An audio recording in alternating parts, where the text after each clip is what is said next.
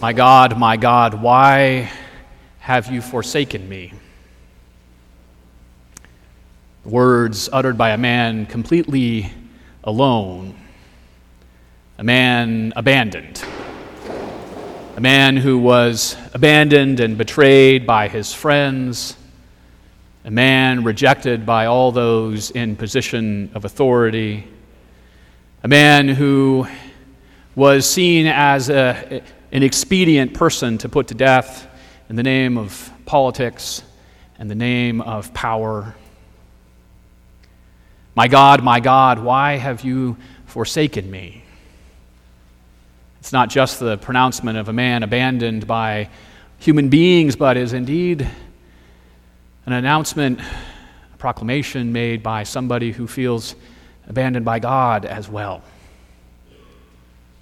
My God, why have you forsaken me?"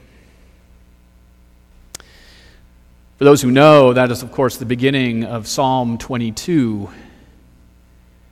That psalm eventually will turn the corner. It will turn into a psalm of praise after it has been a psalm of lament.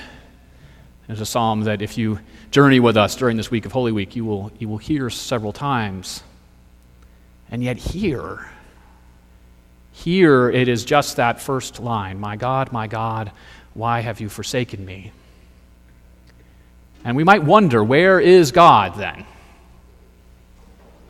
Where is God as Jesus is betrayed by his friends? Where is God as he is delivered into the hands of the authorities? Where is God when he is nailed to the cross? Where is God when he is derided by everyone? Where is God when he dies?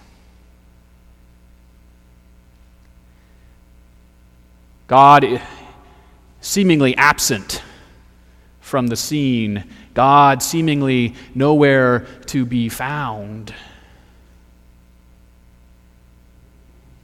And yet, what the gospel tells us is that where God seems most absent, there God is present. For God is there in Christ. And so it is, in some sense, God who is betrayed. It is, in some sense, God who is abandoned. It is, in some sense, God who is left in the hands of the authorities to be condemned. It is, in some sense, God who is crucified. It is God who dies upon the cross. Where is God, you might ask?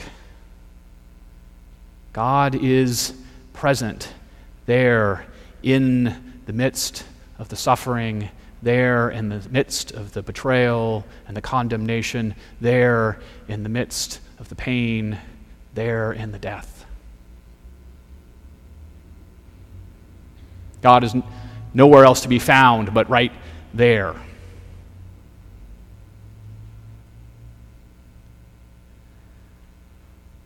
God does so. God is so. God is present in the midst of this absence, and absent in the midst of this presence because of God's love for us. God is willing to be betrayed. God is willing to be denied. God is willing to be crucified out of love for us.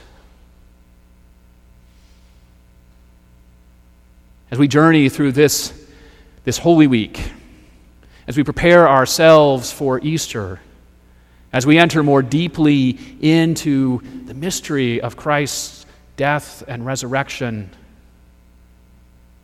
let love be your compass. As we deal with the emotions that get brought up for us in the midst of this week, let love be your guiding force.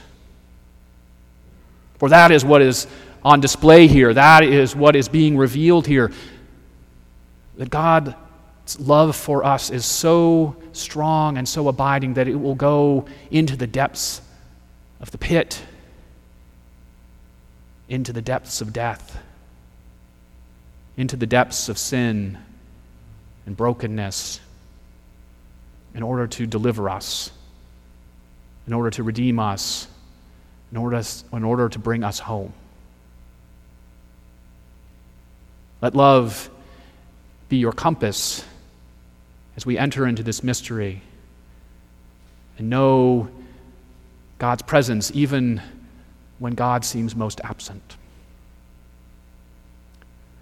Amen.